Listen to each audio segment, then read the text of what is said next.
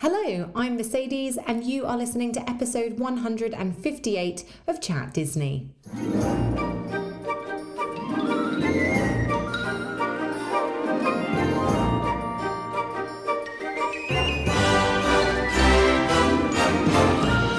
Welcome back to the Chat Disney podcast, and this week is one of the first episodes without my co-host Tash for a little while, as she has gone on a little Chat Disney maternity leave. But never fear, I will be joined today by an exciting guest co-host, which I'm really looking forward to, and we've got a really exciting topic lined up for you as well, because in today's episode we're going to be talking all about my Disneyland Paris honeymoon or hen weekend, which has just gone by, and we're going to be spotlighting on the Friday in particular today and talking a lot about the 30th anniversary celebrations that are on in Disneyland Paris right now. And at the end of today's episode, we are also going to be giving you a review of the brand new Disney Pixar movie Turning Red, which just made its debut to Disney Plus. So lots of exciting stuff to get through today, but before we head into the main part of today's episode, let's have a quick look at what's been happening in the world of Disney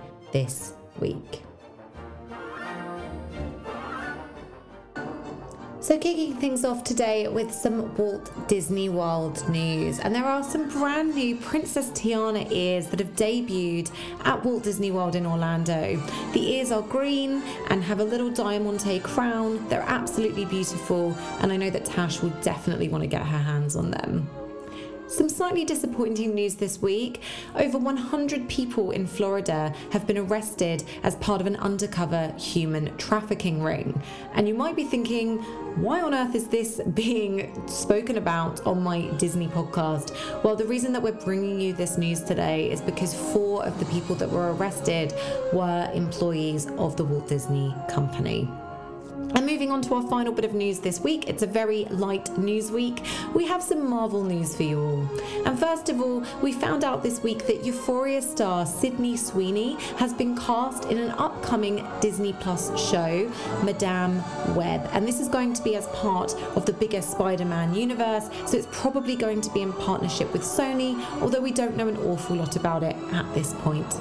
And final bit of news for you all this week, Jared Leto said that he believes without Marvel movies and without the MCU, cinema would not exist today. And we have Marvel to thank for the fact that cinema is thriving after a global pandemic. Make of that what you will. Tash is a big cinema fan, but not a Marvel fan. So I'd be very interested to hear her opinion on this. And that's pretty much everything that's been happening in the world of Disney this week.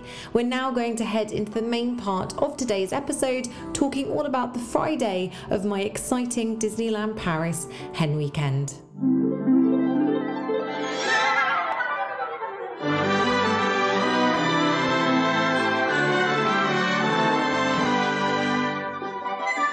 So I am joined today with my wonderful co-host for today's episode and my very dear friend, Daniel. Now, he has been on the podcast before, so he won't be a stranger to most of you. Welcome, Dan. Hi, everyone. I'm so excited to be back. It is a real pleasure. I'm excited. Yeah. Absolutely. And no news on Tash's baby just yet. We will, of course, let you know as soon as he is here. So the topic for today's episode is, of course, my Disneyland Paris honeymoon. And Daniel was one of my fantastic bridal party and was responsible for making this magical trip happen. So I'm really excited that we're going to be talking all about the Friday together today. That's good. I think it was such a long time coming. I think because of like the pandemic and everything being pushed back, it's meant that we've been so excited for such a long time. So for it to actually happen made it even more special. Definitely. It was quite surreal. And I think the weeks leading up to the trip were quite odd as well, because we got so many announcements that really enhanced our trip. So, you know, parades were back, fireworks were back, character meet and greets were back. You could actually hug characters, which I did not imagine would happen. We didn't have to have any sort of tests to get into France. And what was ironic is actually whilst we were there, the day we left, they then did the final thing, which was scrapping the having to show any COVID passes or anything. But actually, aside from that, it was such a normal experience in the parks itself, which was lovely. Apart from the odd mask, it just felt annoying, and a very weird perspex in some of the attractions, but we'll come on to talk about that. Yes, definitely. There are definitely some COVID enhancements, but hopefully, if you are planning a Disneyland Paris trip, those changes will make you feel more comfortable about going rather than sort of deter you from going. So I guess we'll start from the very beginning. A very good place to start. I was really excited because I knew that we were going to be getting the Eurostar. I didn't really know what time it was going to be or anything until, you know, a week before. My bridal party put together a wonderful pack for me because they know what I'm like and they know that I get very stressed out if I've not got details. So we all met together at the Eurostar, that was honestly, it sounds ridiculous, but one of my highlights was everyone sort of popping up and But of course, I think the thing is, with all these sorts of adventures and trips, sometimes I actually find that getting together and getting there is the most, and I said really weirdly when I got back home, I said the thing that I was saddest about was I missed that morning when we all gathered, because we had a few people stay at my house. I don't live too far from St Pancras. So we had people stay here and then get up in the morning and get excited. And that excitement is definitely one of my favourite bits of any Disney trip. Absolutely. And one of our really good friends who was staying with you, Dan, had never been to Disneyland Paris before. And I know that you made her watch the Imagineering series to sort of get in the mood. 100%. So we literally sat there on the night before. I was like, okay, now I'm going to get you excited. Put on episode 3 of the Imagineering story. And actually, she said watching it meant that she then understood lots of the details of the park and the influences and the European sense of it. So yeah, watching that, I will 100% recommend anyone going on a Paris trip soon, or even to Florida or anywhere, watch the Imagineering story or Behind the Attraction, and it will get you really excited. Definitely, because I think sometimes when people haven't been to a Disney park before, there's a sort of a cynicism, shall we say, of, oh, you know, it's a theme park, it's man-made. But you're absolutely right, Dan. Watching those shows gives you such an appreciation for Imagineering as not just an art form, but, you know, a piece of engineering. It's architecture, it's engineering, it's creativity, it's wonderful. And I know it's one of the reasons that you and I love the parks. It just gives you a deeper appreciation because, yeah, great, you can go to a park, enjoy the rides, enjoy some food, enjoy it. But I think it's the details of things and the depth of it is what really makes us love it so much. Yeah, for sure. So we all congregated outside the entrance to the Eurostar. Very exciting. And then there were a couple of surprises that happened before we'd even got into the Eurostar entrance itself. So first of all, my wonderful bridal party gave me a plushie. And this was quite funny, actually. They said, we've got something for you because we know that there's somebody you're going to really miss this weekend. And I thought to myself, yes, my dear old partner, Tash, how will I get through the weekend without her? She should be here. But no, that's not what they meant. They meant my husband, of course. So I also like that your brain went from Tash to Pecan and yes. then... Yeah. Best friend, dog, then husband. Yeah, exactly. I was like, well, who else would I miss for the weekend? But no, my husband. So they very cleverly gave me a plushie from Shop Disney of Grumpy, which I thought was fantastic. And then throughout the weekend, I had a challenge to have as many pictures as possible with Grumpy in various locations. I think I failed the challenge pretty badly because I had lots of challenges, to be fair. There were a lot of challenges. But no, I kind of forgot to look at the list. That said, I carried this Grumpy around with me for the duration of the trip. Yeah. You're like an on 5-year-old child dragging that toy they just brought. I mean, I admire the dedication. I did. So I think that I probably got some of the pictures just by accident, just because I just had it with me the whole time. So that was really fun. And I had a sash as well that said bride to be, which it's not technically true. I don't know how much longer I can milk that one. But yes, it was very nice. It was white and gold, which was in keeping with my wedding colors, which attention to detail, love it. No, it was good. I think, and also it was a big thing for us as planning it, because knowing, obviously, you being the queen of Disney planning trips, we had to make sure that with our plans, it was like, but what would Mercedes think about that? But what would she want to do with that? And obviously, I know we said we coined the term honeymoon. And I think, obviously, for a lot of brides out there who must be having belated hen do's, it is that tricky thing of trying to balance what you want to do is if this was the hen do we'd originally planned, so being loyal to that, but also kind of going, you've been married for a few months now. So I think for anyone out there planning, no matter what sort of honeymoons you're planning, we hear you. It's tricky, but I think what we tried to do is make sure that it still felt like what it would have been had this have been last March 2021 or 2020. Yeah, absolutely. And I think that something that was in your advantage was I did have a bridal shower before my wedding last year. And that was an opportunity to play some of those classic sort of hen party games like the Mr. and Mrs. And we did a really fun thing where everybody got me a small gift and I had to try and remember who had given me what. I think there was a link basically to our friendship for each gift. That was a really fun one. So I guess in a way that was kind of a good thing because you'd got all of those games out the way and then you could just focus on Disneyland for this trip. Totally. But what I think was also lovely is us saying we kind of prepped the sash and all the bits for you. Obviously, we were then surprised because you treated all of us, which was, I mean, true to form of planning Disney. And so then Mercedes presented this beautiful box. We're like, what's the box? And I know even on her way up on the night before, people have been like, what is that box, Mercedes? Like, she's about to just like do some construction work or something. And then out emerged these beautiful glittery ears for everyone, bows for the girls and Mickey for the boys. And yeah, it was such a cute moment and they were brilliant. Oh, I'm so pleased. I mean, the reason I wanted to do that was because there were people, including my in-laws, who had never been to Disney before. And I know my in-laws very well and they like to get stuck in. And I thought the minute they see me and others and people walking around the parks with mini ears, they're going to want to buy some. And mini ears are not cheap. Like they're quite expensive. I think they actually, do you know what? They actually seemed cheaper in France for some reason. But in America, they're normally like $30, I think. I think they were about 23 euros in France, which is about 19 pounds, which actually is cheaper than I thought they would be. But anyway, so it was really important to me that they felt, included in the Disney magic, but I didn't want them to go out of pocket. So I wanted to do this for everybody. And I managed to get them from an Etsy seller who I've used a lot in the past. Her name is Emma and her Etsy shop is called Infinite Disney Magic. And you can find her on Instagram. It's just infinite_Disney_magic.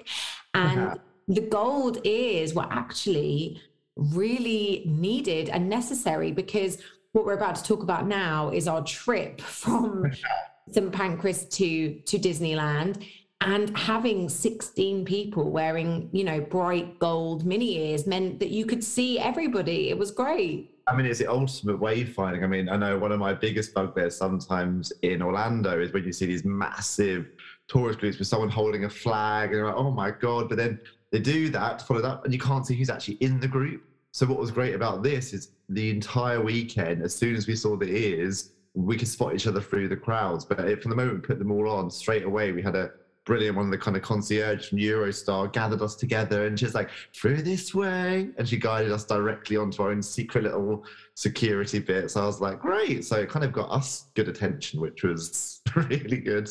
Definitely. So because of the pandemic, one of the things that was different about this weekend was our travel to Disneyland Paris. Now, we've spoken about different options and ways to get to Disneyland Paris many, many times on this podcast. And Tash and I are no stranger to the Eurostar. It's our favorite method of transportation. You can get a direct train from St. Pancras in London to Marne-la-Vallée, which is the station for Disneyland Paris. Sometimes, especially in off-peak, that route is not available, that direct train. So what they'll sometimes do, and I know Dan and I have done this together, is they'll give you a separate train sort of from St. Pancras to Lille, and then you just cross over the platform and hop on a train from Lille to Marne-la-Vallée. Now, because my bridal party had booked that direct train, and you'll have heard Tash talk about this on last week's episode, what happened was Eurostar said, what we're going to do is we're going to put you on a direct train to Paris, Gare du Nord, and you'll then have to get the RER to Marne-la-Vallée. Now, this was, well, if I had to summarize it, trying to get 16 people off of the train at Gare du Nord, through Gare du Nord, down to the RER, and then it's not just one tube, it's two. It was. I think that was. Yeah, I think obviously when we knew this happened, I kind of said to Mercedes, just so you know, this is what we're doing, just to kind of give her the heads up. And I'm quite a good train person. I like using trains. And figuring it all out. So it was, I would say, actually, somebody if I was traveling as a couple or as a small group of friends, actually, it wasn't actually that bad. It's probably about the equivalent of arriving in London and then having to get a train kind of a little bit of the underground and then go out to say sorry. Say if you were doing a Thorpe Park version in reverse. So it was about 45 minutes. So for anyone thinking about if you're saving a bit of money in the future on another trip and you want to kind of look at that as an option, it is completely doable. But yeah, with 16 people, I think that was our interesting thing of during kind of French rush hour, trying to split across trains. So it was, and they kind of come pretty fast and you got to get on those trains quickly and run. Yeah, absolutely. And different people have different abilities and walking speeds and that kind of thing. And, you turn around and someone's gone missing because they've gone to the toilet. It was a lot to try and get 16 people to Disneyland in this way. But we adapted very quickly. As you say, we had, we had kind of 3 doors earmarked, excuse the pun, when the train would come. And, there were a couple of occasions where we'd arrive on the platform and there was a train there and we said, no, we're going to wait for the next one. Yeah. There's people still coming down the escalator. So I think patience was what was needed. And then obviously departing the train, we would kind of, the stop before is when we'd start gathering the bags and getting ready for the door, because we knew how long it took to get 16 people and 16 suitcases off of this RER train. I think what's funny for me is one of the things I love about RER trains, and I've always loved about them, is the fact they've got the upstairs and the downstairs, which I think is genius and we should 100% have in the UK. But then when you're thinking, 16 people with suitcases, and they really do pull when they go. So I was like, we're trying to get upstairs. I was like, yeah, so think about that if you do choose that option. Good for a day trip.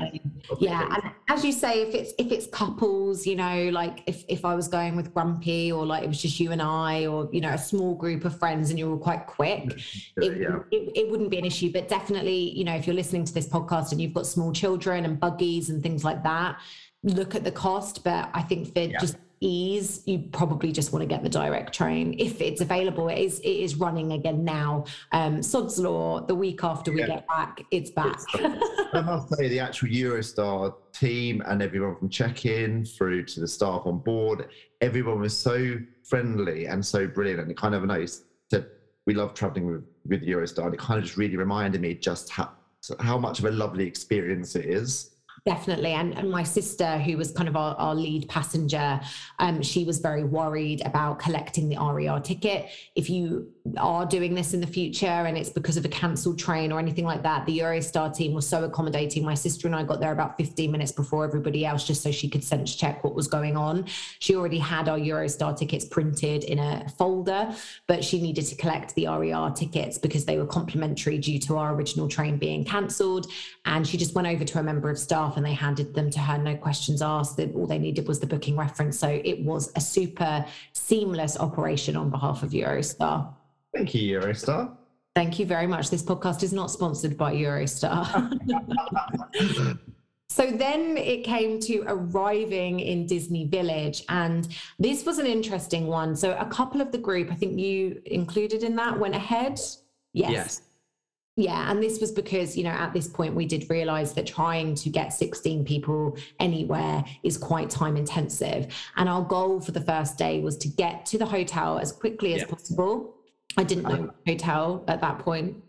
For sure. And I think one thing I would say is, as a recommendation, if you do have a trip where you're coming in later, so any time post 2, absolutely purchase the opportunity to drop your bags at Marna Valley and take them to your hotel. So your tickets will be there, you can go straight into the park. So it's one thing that I would absolutely recommend for all trips to Disneyland Paris, because time is short. If you're only doing 2 days or 3 days, you want to use every hour and minute perfectly. So always add that onto your trip.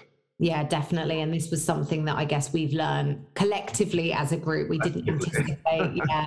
I mean, I've done that shuffle from the train station to the hotel, drop the bags off, get into the park many times. And I would say round trip for me, if the queue is short at check-in, no more than half an hour, right? Yeah. 16 of us, and where it's a big booking, which means that the booking itself is more susceptible to issues, which we did encounter. It took a lot longer. So I think we actually arrived at Marna Valley at about 2:30, and we optimistically thought that we would be in the park by no later than 3:30. We thought an hour maximum, right? So Dan, Annika, and my sister went ahead to check into the hotel, and we'll talk a little bit about that experience in a moment. I was with the rest of the group, and we were navigating through security to Disney Village, and we then encountered another issue that I've never had before on a Disney trip, but definitely bear this one in mind if you are going for a hen weekend. Lots of the party brought Prosecco with them, and we enjoyed some Prosecco on the Eurostar, but we also had additional bottles for the room and also the journey home. So what happened was we got to security, and obviously that security is not just the security for the village and the hotels, it's the security for Disneyland Resort. And you are absolutely not allowed to bring alcohol into either the Disneyland Park, the Walt Disney Studios, or even the Disney Village area. So what happened was the security told us that we either had to surrender the alcohol or go and get a shuttle. And we'd already wasted quite a lot of time at this point. Whilst Dan, Annika, and my sister had gone ahead to check in, lots of us had gone to the toilet, got some food, people were hungry. We'd already wasted a lot of time, and I wasn't prepared to then queue for the shuttle, didn't know how long that was going to take. We wanted to just walk as quickly as possible. So I put up a pretty good fight, and I managed to convince the team at Disneyland Paris to assign us a security guard to walk through the village with us to sort of just make sure that we weren't going to start drinking Prosecco down Main Street, USA, and that we really were going to the hotel. Now, this felt very unnecessary. We were a large group with suitcases. It was very obvious our intention, but I totally understand that that's Disneyland's policy, and I'm just very pleased that they were able to make it work in the end. It's a funny one, really, because in my bag I had 2 big bottles of like one water, one of Fanta, and I think, but they didn't bat an eyelid. So I think it's one of those tricky things. Actually, if you really wanted to take something in, it's not hard. I think it was more the sense of like big bottles of it. That's something what they're looking for. Yeah. So it made sense, but they were fine about it. And luckily, meant we didn't get too long until we got to our hotel. Yes. So I had already kind of tried to suss out which hotel we were going to. And I think I'd whittled it down to 3. So when I got my bridal party pack through, one of the items that it said I needed to bring with me was swimwear. So straight away, I'm thinking, okay, this is going to be a hotel that has a swimming pool. And I knew that the Disneyland hotel was closed, so that rules that one out, plus it's hella expensive. So that leaves the Hotel New York, the Sequoia Lodge, and the Newport Bay. Now, I knew that Tash was the primary organizer of this trip, and she has only stayed at Sequoia Lodge. So I thought, from a selfish perspective, if she's not going to book Sequoia Lodge, it's the last hotel that I stayed at as well. She's going to want to spice things up a bit. So I didn't think it was Sequoia Lodge. That left the New York and the Newport Bay. Now, New York used to be my favorite hotel, actually, at Disneyland Paris, but it's had the Marvel refresh. Yeah. And I really want to stay there with the new Marvel overlay, just out of curiosity. But it's probably not my first pick. And I knew for a fact, and any of our listeners will know this, there's no way in hell that Tash is booking a Marvel-themed hotel. It's just not going to happen. So that left the Newport Bay, which is one of my absolute favorites, probably my favorite right now. Love the Newport Bay, the theming. So I would really believed it was the Newport Bay. And if you tuned in last week when Tash was going through plans, you'll know that my guess was correct. And we were staying at the Hotel Newport Bay. It's one of the hotels that I love the most. I've stayed there a few times now. And I think from the moment you walk in, it's actually one of my favorite Disney smells, where it's that kind of sea salt. I actually once got a candle that smelled like it. And it was like from TK Maxx. It was really rogue, random candle. But I was like, this is a Newport Bay Club smell. And it's lovely. I think for fans who may want to dream of staying at the Yacht and Beach Club in Florida, I feel it's actually very much on par with that level of decor, detail, experience, but actually about half the cost. So if you ever looking at those as a Florida option, actually having that resort stay in Paris is brilliant. And actually, I think the theming and the quality and the actual maintenance of the hotel was extremely impressive. So yes, well done, Newport Bay Club. Definitely. And I think also it's worth bearing in mind. So it is a 4-star hotel. but it is the largest hotel at Disneyland Paris. So your rooms may not be near each other. It might be quite difficult to navigate. So if you are thinking of booking this hotel and you have any kind of mobility issues, or you've got prams and buggies and things like that, and you don't want to be walking quite a way to get back to the lobby, maybe just pay a little bit extra for a more central room, or just see if you can request one when you check in. It wasn't a problem for our party, but it's just something I'm aware of if you are less able-bodied. And the check-in procedure was great. And actually, one thing I was really happy about is that Magic Passes are back, or they call them, obviously in Florida, called keys, your key to the world. But it was a sense that now your entire ticket is on one plastic card, credit card style, and that will be your park ticket for your dining reservations, for your breakfast, for your room. So it's all in one pass, back with your name on. So, I mean, I don't think they've done these in Paris for at least 15, if not more years. I remember when I was younger having them, but then it very much got ruled out with your paper day ticket and then your plastic returnable room key. So actually it was really lovely having a proper physical card back, really. That's one of my favorite things. Yeah, I don't think I've ever had it at Paris before. I remember the key to the world in Orlando, and funnily enough, this is how long it's been since I was in Orlando. That's what I had on my last trip. I never got to experience magic bands, and now everything's on your phone anyway, but I think I am going to purchase a magic band just so I can have the experience. Just for the experience of having it. And I was laughing because you can do it on an Apple Watch as well now. So your Apple can be, I was like, no, so I'm going to have like two. Right? Two, yeah. Exactly. But no, I think I remember when I went to Orlando in 2012 and the key to the world was quite a new concept to me then. And I remember just being blown away by it. And I'm really pleased to see that we have that in Paris now. It made for a much more seamless experience. So check-in itself was handled quite well. But there was a slight issue with our booking, Dan, wasn't there? That the group were trying to keep from me, but my ears were flapping away like Dumbo because I knew something was wrong. It was basically a sense of we had planned our own rooms. Obviously, when the booking had gone through, they had assigned who was in what room. We'd obviously planned slightly different room combinations. So it was a bit of a, oh my God, how do we fix this? But luckily, being a Disney pro myself, I said, it's all fine. So we got the tickets, we split everyone up, put everyone in the right combinations, and then it was nice and seamlessly done. So there's always a solution. And obviously the Disney staff are always going to try and help you fix these sorts of things. Yeah. So all that it meant was some people had the wrong name on their magic key card, whatever it's called, magic card, magic pass. Selfishly, I did arrange it so that I still had my own name on my pass. That was the first priority. Of course, I had my own name as well, so I was very happy with the way that you worked it. It all worked out really, really well. Awesome. So that was our check-in experience. Once we had done that, once bags were dropped off, we just dumped them in one room so that we could quickly get to the park. We walked as quickly as we possibly could, and the plan was to watch the 4 p.m. parade. But unfortunately, we didn't arrive in the park till about 4:45. So this check-in experience did take quite a long time. And because we missed the parade on the Friday, it did have repercussions for our Saturday, which you will hear all about in next week's episode. We are just focusing on Friday for today. Yeah, I think that's the thing. I think we were getting down to the park and we were like, oh no, and we could just see the end of the float. But it was fun. And actually, I think walking into the park, and obviously we were there for the first week of the 30th celebrations, which was brilliant. So obviously our route down to the park, the banners have come out.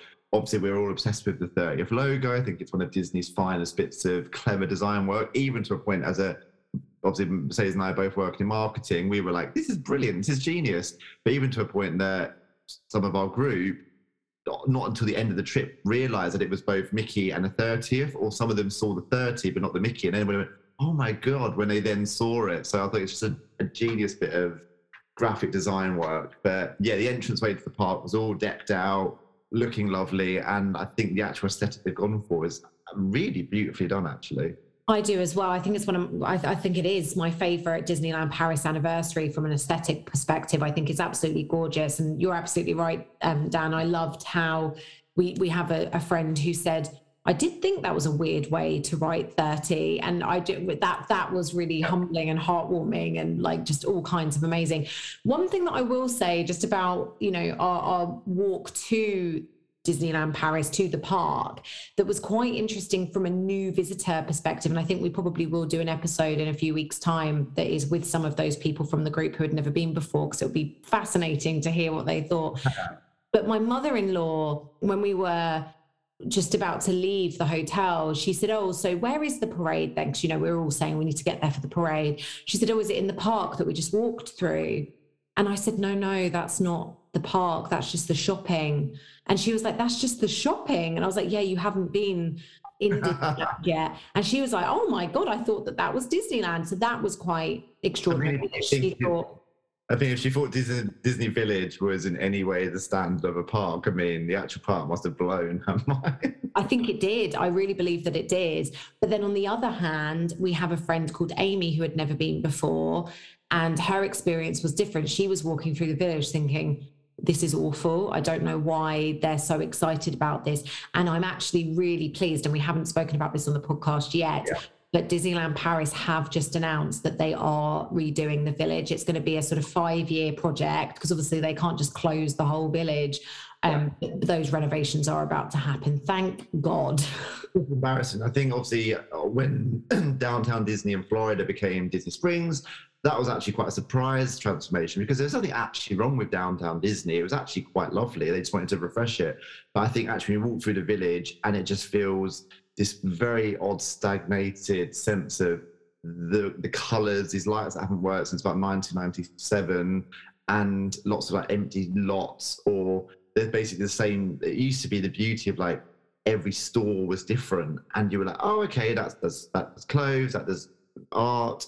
And actually, it was probably about the same, I'll say 30 pieces of merchandise just rolled out. And it's hard, obviously, we'll speak later about dining and stuff. And I think the tricky thing is when the park's closed, your dining options are quite limited now. So I think it's definitely in need of a bit of TLC, just to, because for a lot of people, it is their first impression. And it's also, if you're staying on property, you walk through it every day, at least twice a day. So it does need to kind of have that stronger sense of consistency from park through to resort, because everything else is lovely either side. It's just caught in the middle. I completely agree. And I think that one of the ways that they have addressed this in Disney Springs, in Disney Town in Shanghai as well, which is obviously the newest village, is having stores that sell Disney merchandise but aren't Disney. So things like having a Crocs, having a Sephora, having a Pandora. I think that's the way to go. Yeah, and obviously if you walk up further to the kind of shopping outlet place slightly, is it Val d'Europe? Yes. But I think that's just slightly out of the way, because I think as a normal guest you wouldn't know that's there. So I think it's about a sense of bringing that and just painting those god awful like weathered red walls. I think it definitely needs a facelift. So after walking through this area, we did arrive in the park, as you say, and we just caught the last float. We saw Kristoff, Anna and Elsa waving goodbye behind some closed doors. It was very, very infuriating to miss it that quickly, but there we are. So we walked down Main Street, USA together as a group of 16. And first point of call was, of course, my 2 favorite attractions. I said, come on, let's just do it. We can all do it as a group. So my priorities for the day were Pirates of the Caribbean and Phantom Manor, because I knew that we could do it together. So we headed to Adventureland first. It was lovely. I think what was quite fun is the weather was a bit not the best on Friday, but actually that sense of walking through it, and I think if you're going to be anywhere in the rain, go to Adventureland. It feels quite atmospheric, and walking around all of our ears and then going through it. It was just fun watching members of the group who hadn't been before, just taking it all in and being, oh my goodness, just seeing it all. And I think that was just it was a lovely thing. It's obviously with us old timers going a million times, you kind of forget there is that magic. And I think obviously we're both lucky that later in the year we get to take our partners equally to Florida for the first time. So I think it's been quite fun for us to have that experience twice this year. But yeah, seeing everyone walking through to Adventureland and going, oh my God. And even the fact when we went into the line for Pirates of the Caribbean, the group who had never been before were like, this is just the line. And they were just amazed. Obviously, we're going through the cave and you hear the music begin, and they were just like, this, what? I was like, yeah, this is just, we're not even on the ride yet. It's just And the restaurant as well, that blew their minds as well, that there was a restaurant in the attraction. So that was really amazing. And we did Pirates of the Caribbean together. And if you do follow Chat Disney on Instagram, you'll have seen the photo. We managed to fit all 16 of us into one boat. I think if there'd been a person more, we probably wouldn't have fit. It was very squeezed. We But they were jumped, great. managed. I was actually very impressed with all the cast members, and I think I was very aware that I think now that America side of Disney have got involved more with the Paris operations, I feel the general sense all the cast members in Paris have started having that the kind of sparkle of magic that the American hosts do and cast members do.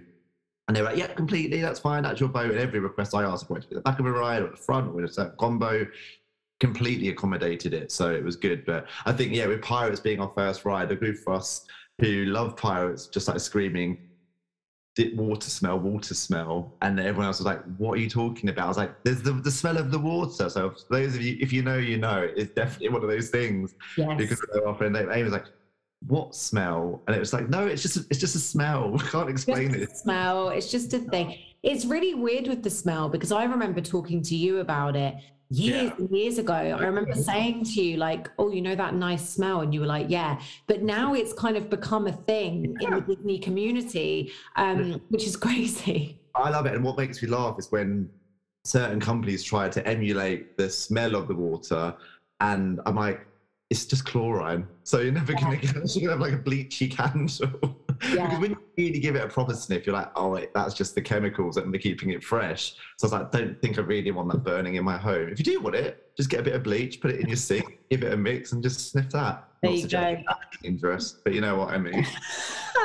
Absolutely, just chemicals to keep things clean. But no, that was a really special moment, everybody together on Pirates of the Caribbean. As I say, it was an attraction that was super accessible to everybody, so we could do that together. We then made our way to the far side of Frontierland and we rode Phantom Manor again collectively as a group of 16. Everybody could go on that attraction, and it was quite interesting after to have the discussion with the new people and say, you know, did you prefer Pirates or Phantom Manor? And I think my mother-in-law and my sister-in-law Lucy and our friend Amy, they all preferred Pirates, but my sister-in-law Katie preferred Phantom Manor. She loved the whole narrative and like the lift, setting you up for the ride and coming out of the lift and being like, wait, again, we're not even on the ride yet, the detail. She really appreciated that. And we definitely, I think, sometimes take those sorts of things for granted now, like going to stretching room for the 100th time. I'm like, oh, okay, right, okay. But actually, again, for seeing people who have never experienced it before and the magic of it all, I just, again, that was, I think, the most special thing of the trip for me was just sharing that with people. Yeah. And I want to just stay on Phantom Manor for a moment as well, because for you, did you notice any changes from the last time that you were in Paris? Yeah, on Phantom Manor in particular, I think it was quite interesting to see that the narrative and the magic, just little touches of and Ravenswood and how it was the story and the portraits worked a lot better and she faded. And then the voiceover as well was new, which was good. So it's actually lovely to have it in English as well now. So it meant that some of the narrative from the what we know is the story could make more sense. And I think that's a good thing. So I think actually it's one of those attractions that you need a little bit of a speaking to with the dual language, because when it's completely in French, I think it is a bit more lost.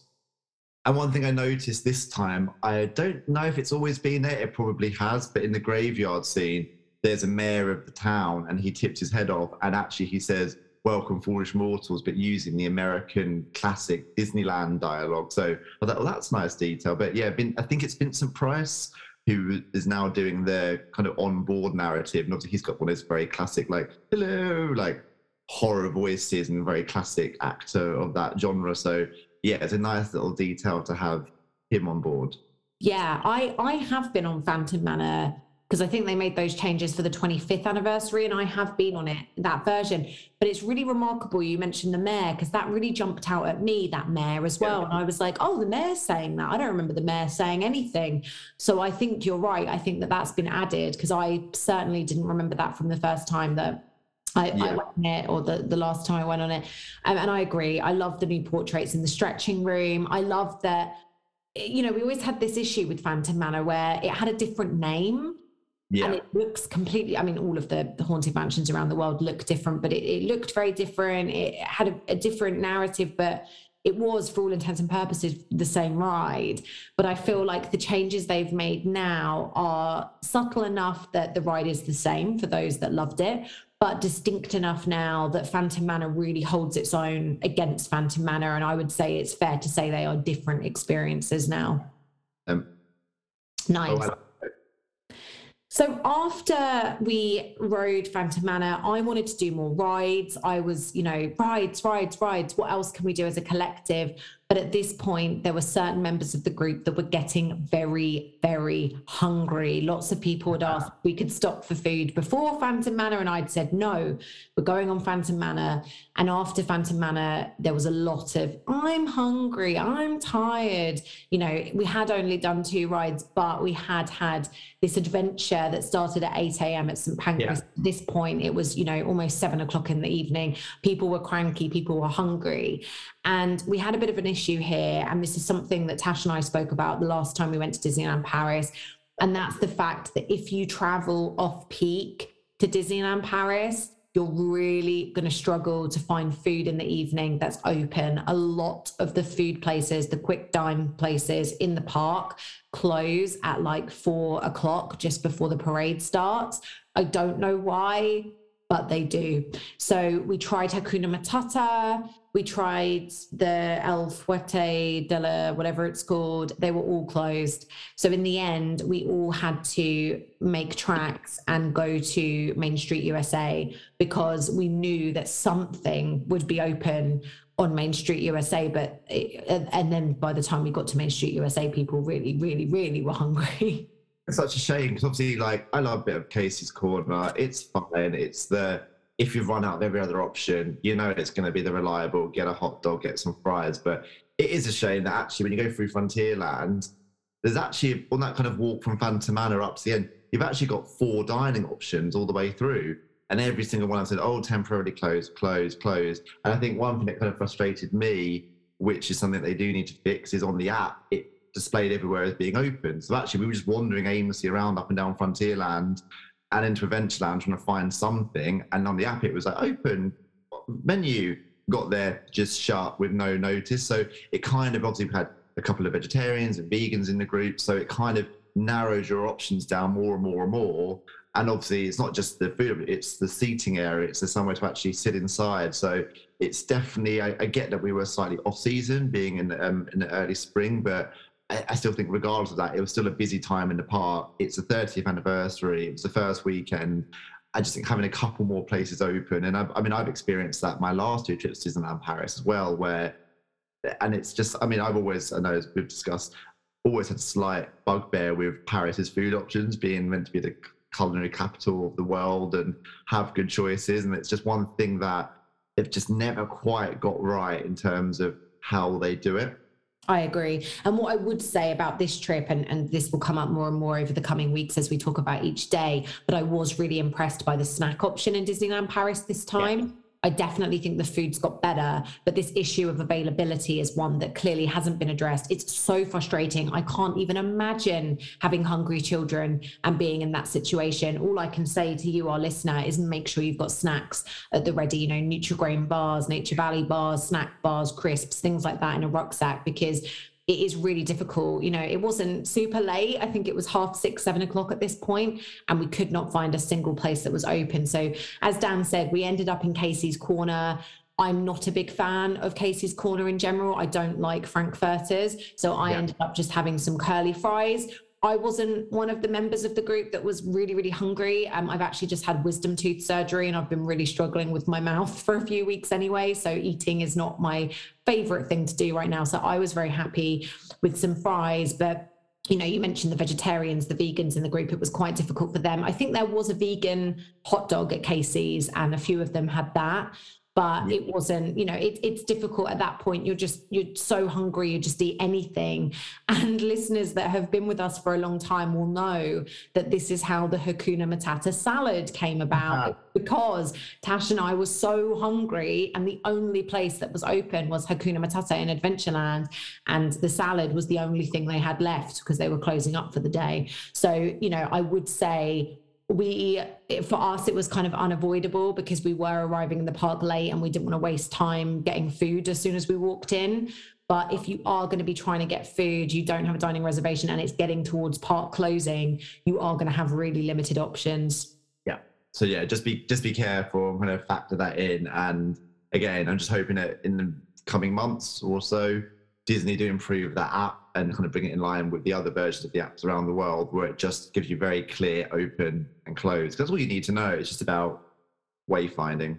Yeah, absolutely. And by the time we'd sort of eaten, a few of us managed to get a table inside Casey's. My mum, my aunt, and a few others that really needed to sit down had a table outside. And unfortunately, it started chucking it down. It was pouring with rain. It really was pathetic fallacy. We were cold, hungry. It was, not what you want after a long trip. But we thought to ourselves, let's just sit, let's just chill out, maybe do a bit of shopping before the crazy crowds at the end of the day, and try and get a good spot for the fireworks. And I was really excited because in addition to the Disney fireworks, we also had the pre-show, which was Disney Delight, which is especially for the 30th anniversary. And it's the first time ever that Disney are using drones in a nighttime spectacular. So I was really excited about Disney Delight. However, when we got to the drones, they didn't make an appearance, which was a disappointment. And obviously we kind of asked around, tried to find out, and they said, oh, it's because of the wind. And we thought, you know what, makes sense. Rain, it was a bit stormy. We were like, okay. But obviously we then afterwards found out it was because of Russia. So great. Yeah, so I think France had closed their airspace for some military action or something. I don't know an awful lot about it. If you want to know more about it, there is a Disneyland Paris Facebook group that we often talk about on the Chat Disney podcast, and all of the details for why French airspace was closed are on there. So no drones for us, but the fireworks were just as magical as ever before. And I think, Dan, it was your first time seeing these fireworks, right?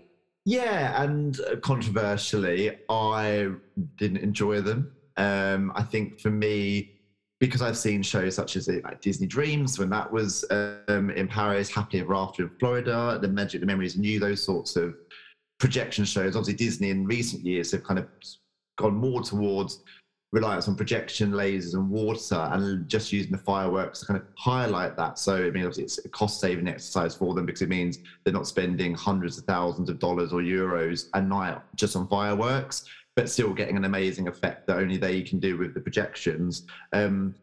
But for me, I think because what I love about projection work and 3D mapping is when it uses the structure as the fun thing. So obviously if you've seen Happily Ever After, and even Disney Dreams did this, where the castle itself was thing. So if it was like Dr. Facilier and it was like all the castles like towers and turrets going up and down and gears, or when it was Aladdin and it was all the castles with little like chaser lights and flashing, whereas this version of the show Disney was what was it called? Illuminations was very much just projecting scenes from Disney movies. So it was like, here's just basically, it was like mini versions of like The Little Mermaid and The Lion King, kind of through the whole story. So there was less of a sense of using the castle in a clever way. And I was going, I just can't work this out.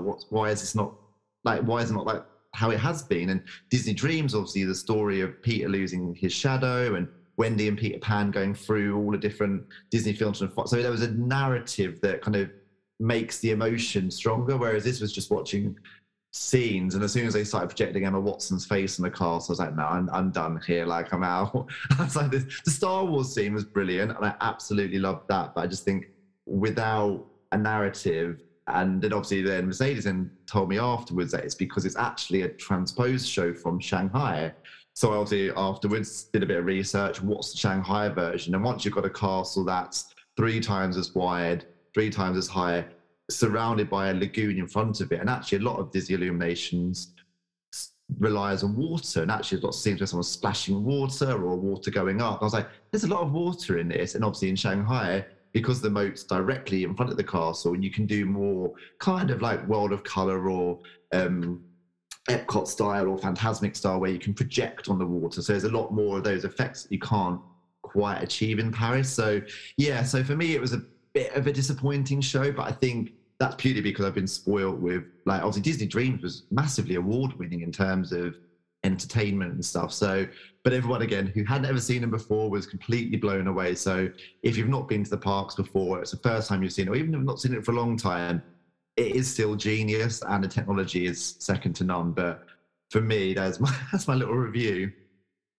Yeah, I think spoil is the word, because I had a similar experience. So Disney Illuminations in Paris, the show that's playing at the moment, that came out for the 25th anniversary of Disneyland Paris. Yeah. And I went with my husband, Grumpy. And as soon as it started and Mickey was, you know, tumbling around and opening doors and flying around on a butterfly, I knew immediately. I said, this is the Shanghai Disney Ignite. It's the same show. Now, yeah. I'm very aware that there are not very many people in the world that will have done Shanghai and then done Paris. I get that. It's very random.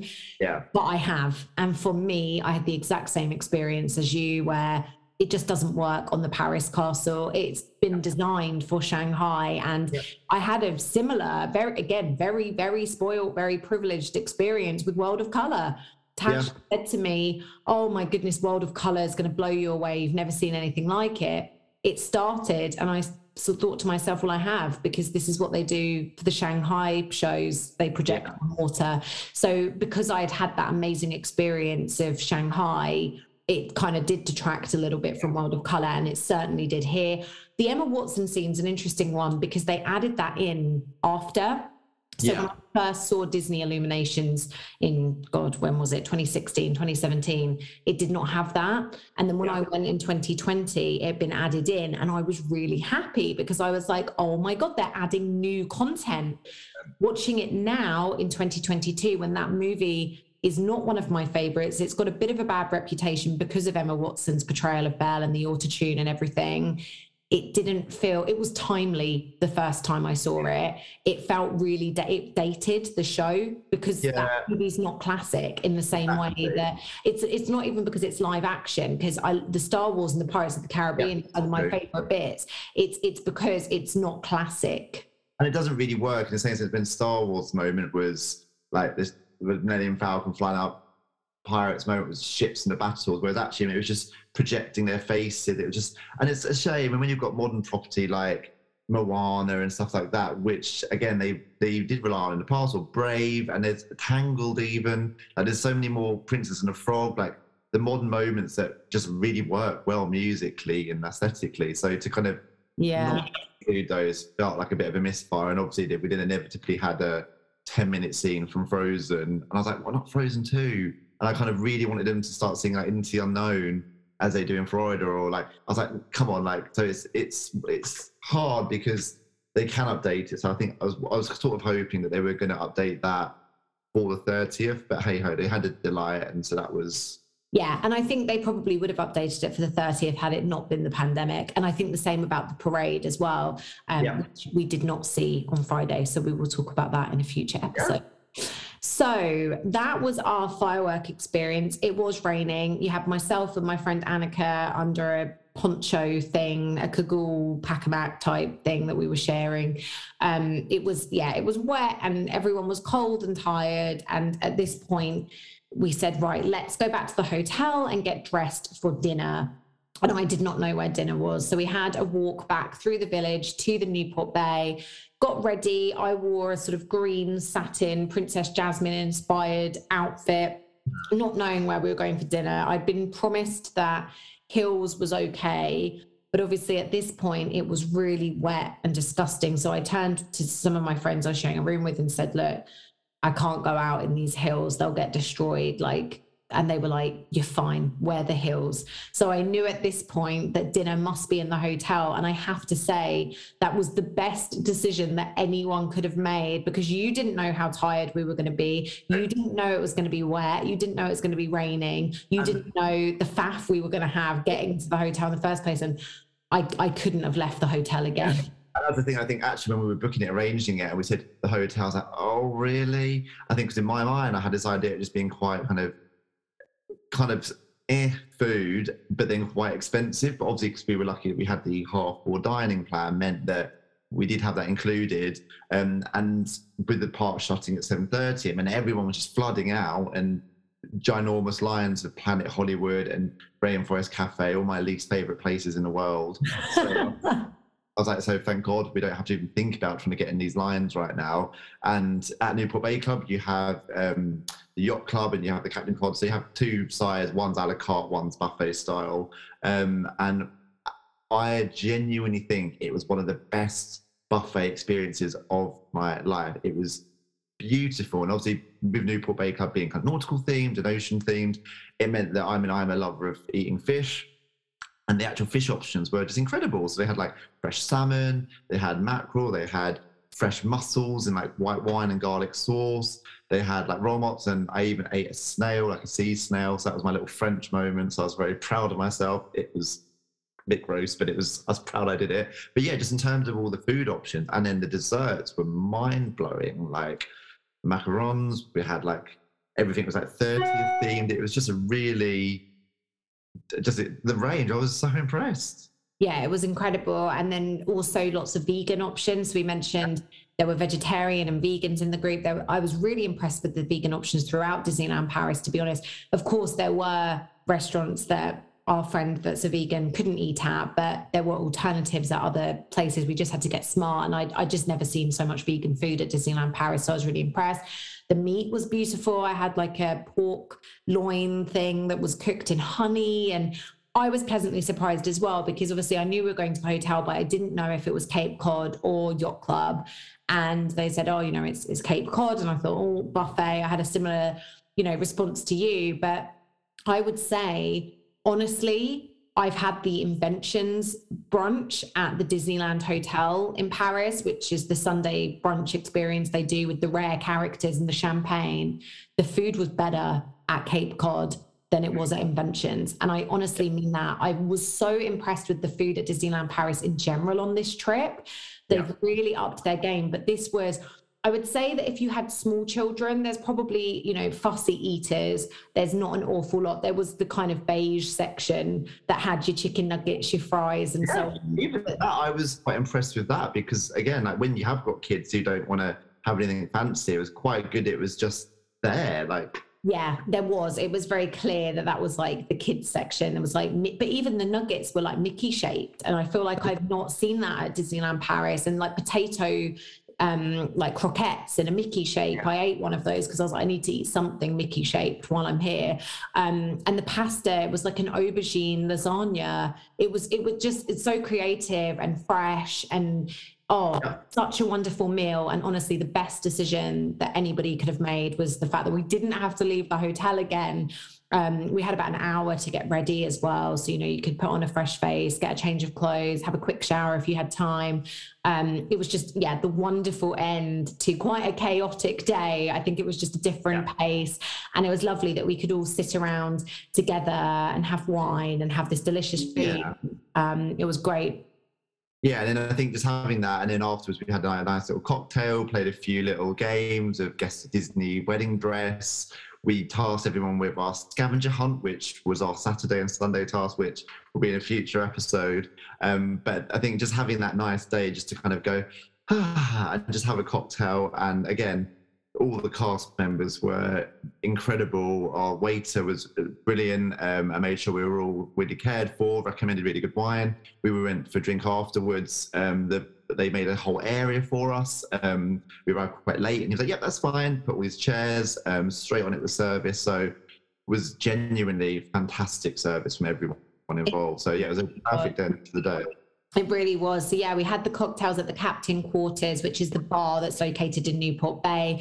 I had the Glowtini. Got to get on that Glowtini so that you've got that glowing ice cube souvenir. It's the only reason I order Glowtinis, honestly, but it was delicious. My sister had an Aperol Spritz. There were some espresso martinis. What did you have, Dan? I had, it was something Moana something, but basically it was in like a big kind of interesting shaped ceramic glass, but it was with a dragon fruit slicing, which was really lovely, actually. Really, really nice. Yeah, and I remember one of my sister-in-laws had like a tiki drink as well that came in like a tiki cup. So really, really fun cocktails. So if you're looking for that kind of more adult experience, that cocktail experience, you don't need to venture through the village trying to find somewhere. Look at your hotel, because there are some amazing options that are on your doorstep. And then that's where the evening should have finished. We all had our cocktails. We were all very, very tired at this point, and we knew that we were meeting at 7 a.m. the next morning for breakfast, which is a very, very early start after a very full-on, intense day.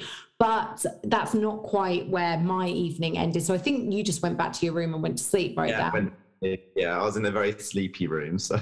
Yeah, I was not. I was in a room of chaos. So one of our friends, one of my bridesmaids, Jo, she actually didn't come to cocktails because she was feeling very tired. So she'd already gone back to the room and was fast asleep by the time that myself, my sister Morgan, and my friend Annika, my other bridesmaid Annika, we arrived back at the room. And she was asleep, and the three of us were in like a giggly, hyper mood. And we were talking and chatting, and they'd said to me, "We've got a problem. And because we missed the parade today, tomorrow's plan is messed up." And there were lots of questions that they had. And again, this is because of the app. So we'd had lots of problems. I know that the guys had lots of problems with the app not showing firework and parade times ahead of time, which meant that they were kind of booking restaurants blindly. And it was a bit of a stab in the dark, but luckily it all worked out. But they had some questions about the Saturday that I did not have the answers to, and the app did not have the answer to. And we were kind of giddy and discussing. And I said, look, this isn't fair to Jo. Jo's asleep. Let's go for a walk. Let's get it out our system. But like when you take the dog for a walk because it's hyper, let's go for a walk, wear ourselves out, and come back in half an hour. About 2 hours later, we arrived back. We went down. The hotel was dead. We were walking around in pajamas and robes. We went to concierge and met a lovely French guy called Thomas, who, if you're listening, Thomas, you massively helped enhance our experience and make sure that we had a really magical Saturday. He was able to explain what characters were going to be available for meet and greet. He gave us some tips on how to meet International Women's Day Mini, which I'll be talking about next week. He also told my sister that there was a Stitch meet and greet, which she didn't know about, and she had a Stitch outfit ready, which again, we'll talk about next week. So he was able to supply lots of kind of tips and tricks that really enhanced the rest of our trip. And we were sat on the floor of concierge with him until 2:30 a.m. So that is patience for you. And then I was very happy the next morning at 7 o'clock when we were going down for breakfast, and he was still on his shift. And he said, "Did you manage to sleep?" And we said, "Yes, we got a few hours," which was quite funny. But so a very chaotic trip for me and very limited sleep. And if you want to hear more about how that Saturday unfolded, you will have to tune in next week to hear the rest of the trip.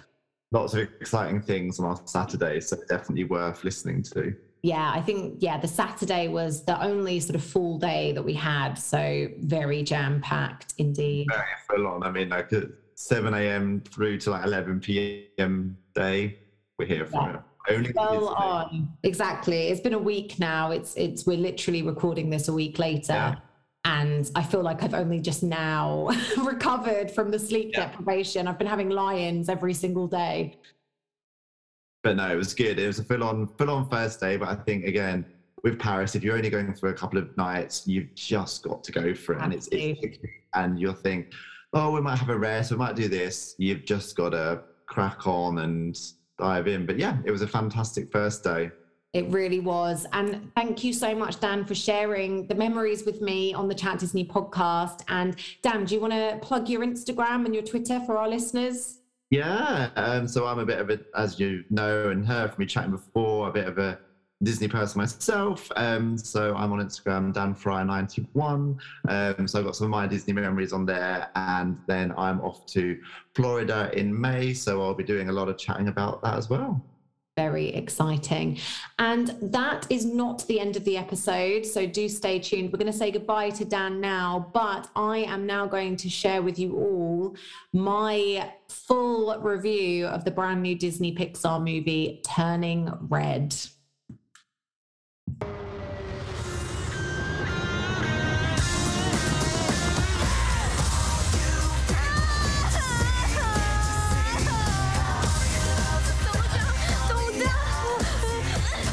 So Turning Red is the latest Disney Pixar movie, which came to our screens a couple of Fridays ago now on Disney Plus. So once again, Disney are using this model whereby they're putting the Disney Pixar movie straight onto Disney Plus for us. We don't have to pay for any kind of premiere access. We don't have to go to the cinema to watch it. It's free and accessible and available for everybody, which is kind of music to my ears, but I do worry about the future of Pixar in general, but that's by the by.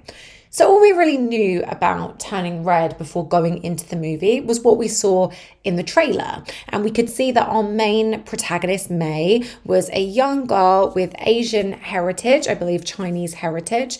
And at some point in her life, as she's kind of approaching her teenage years and going through puberty and navigating that part of her life, she finds herself transformed into a red panda.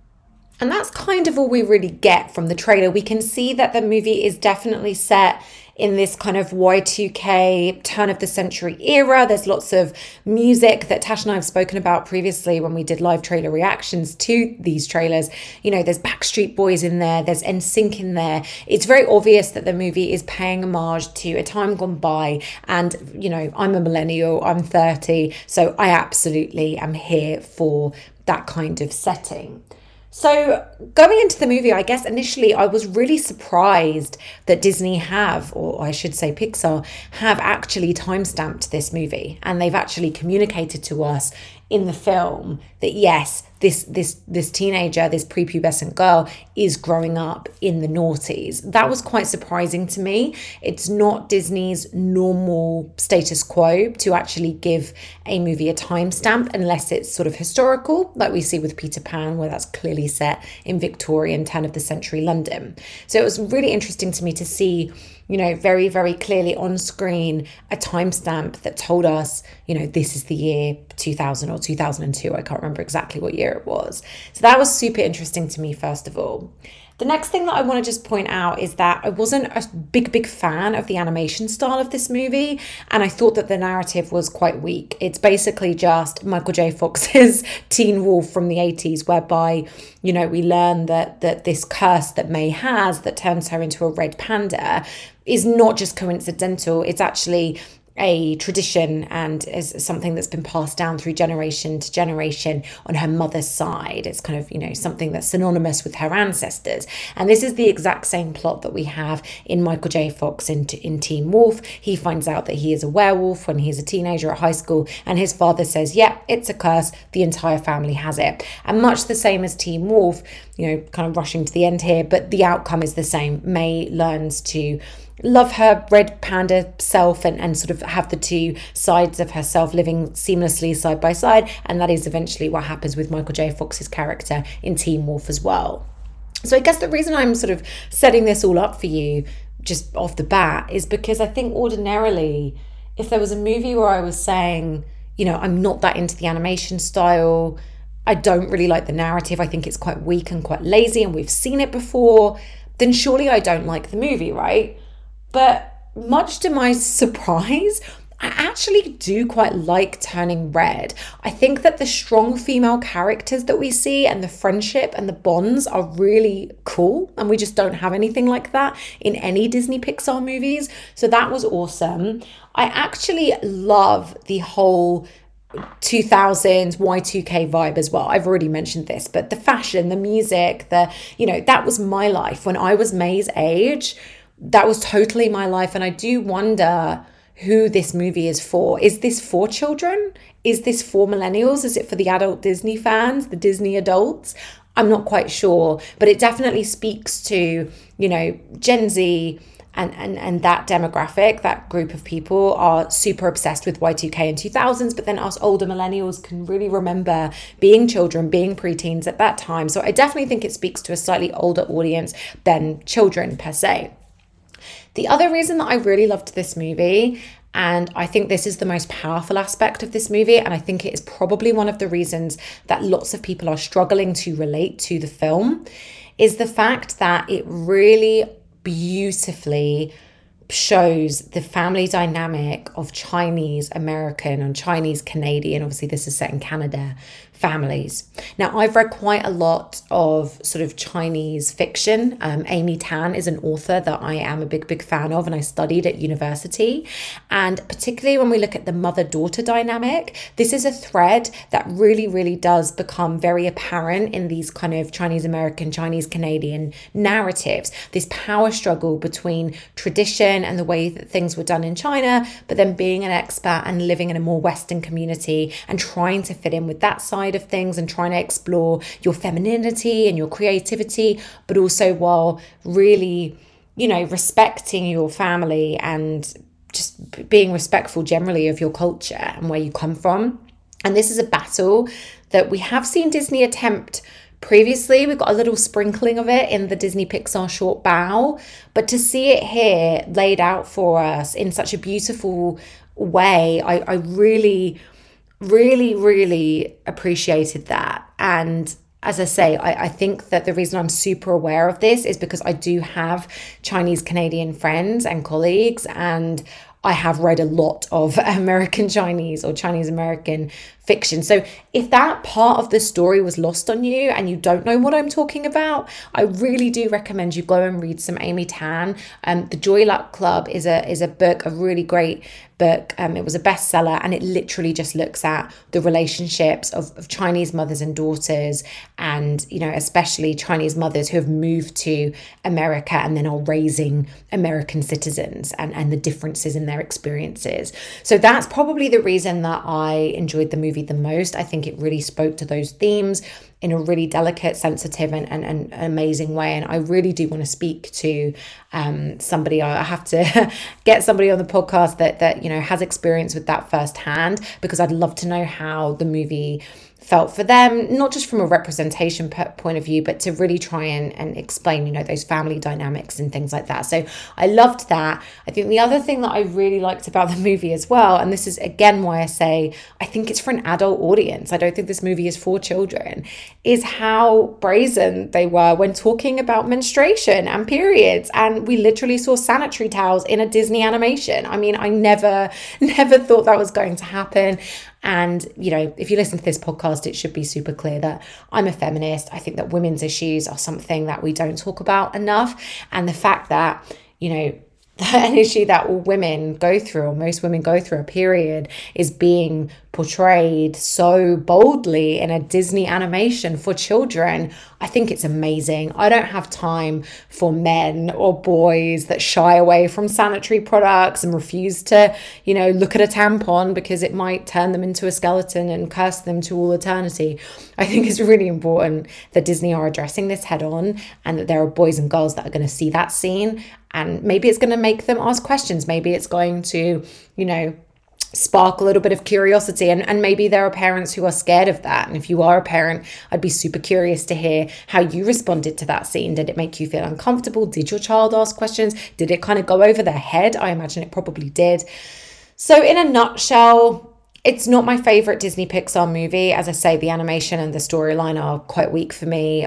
I didn't particularly love any of the characters. I thought that the main group of girls as a collective were really strong and powerful, but none of them really spoke to me. But I loved the relationship between May and her mother, and then her grandmother and her aunts, and that beautiful Canadian Chinese narrative. It was just perfect. And I love the music and the Y2K theming, the fashion and everything like that. So for me, it's a 6 out of 10. It might seem low, but I am notoriously quite a harsh critic when it comes to rating these movies. I can't wait to hear what Tash thought, because I know that she wasn't super into this film. But yeah, for me, here today on my own on the Chat Disney podcast, it's a 6 out of 10 for Turning Red. And that is where I am going to wrap up today's episode. I hope you've had as much fun as I have. It was an absolute pleasure to share the episode with my very good friend Dan today, and to talk a little bit about my Disneyland Paris honeymoon. And that's not all. We are, of course, going to be talking about more of the trip next week. We'll be covering what happened on Saturday, our big full day in the park. Absolutely can't wait to share this with you. And if you are really excited, you know where to find us. We'll be back here next Monday at the same time and same place. See you then. Thank you. Goodbye now. Goodbye. Goodbye. Thank you. Goodbye.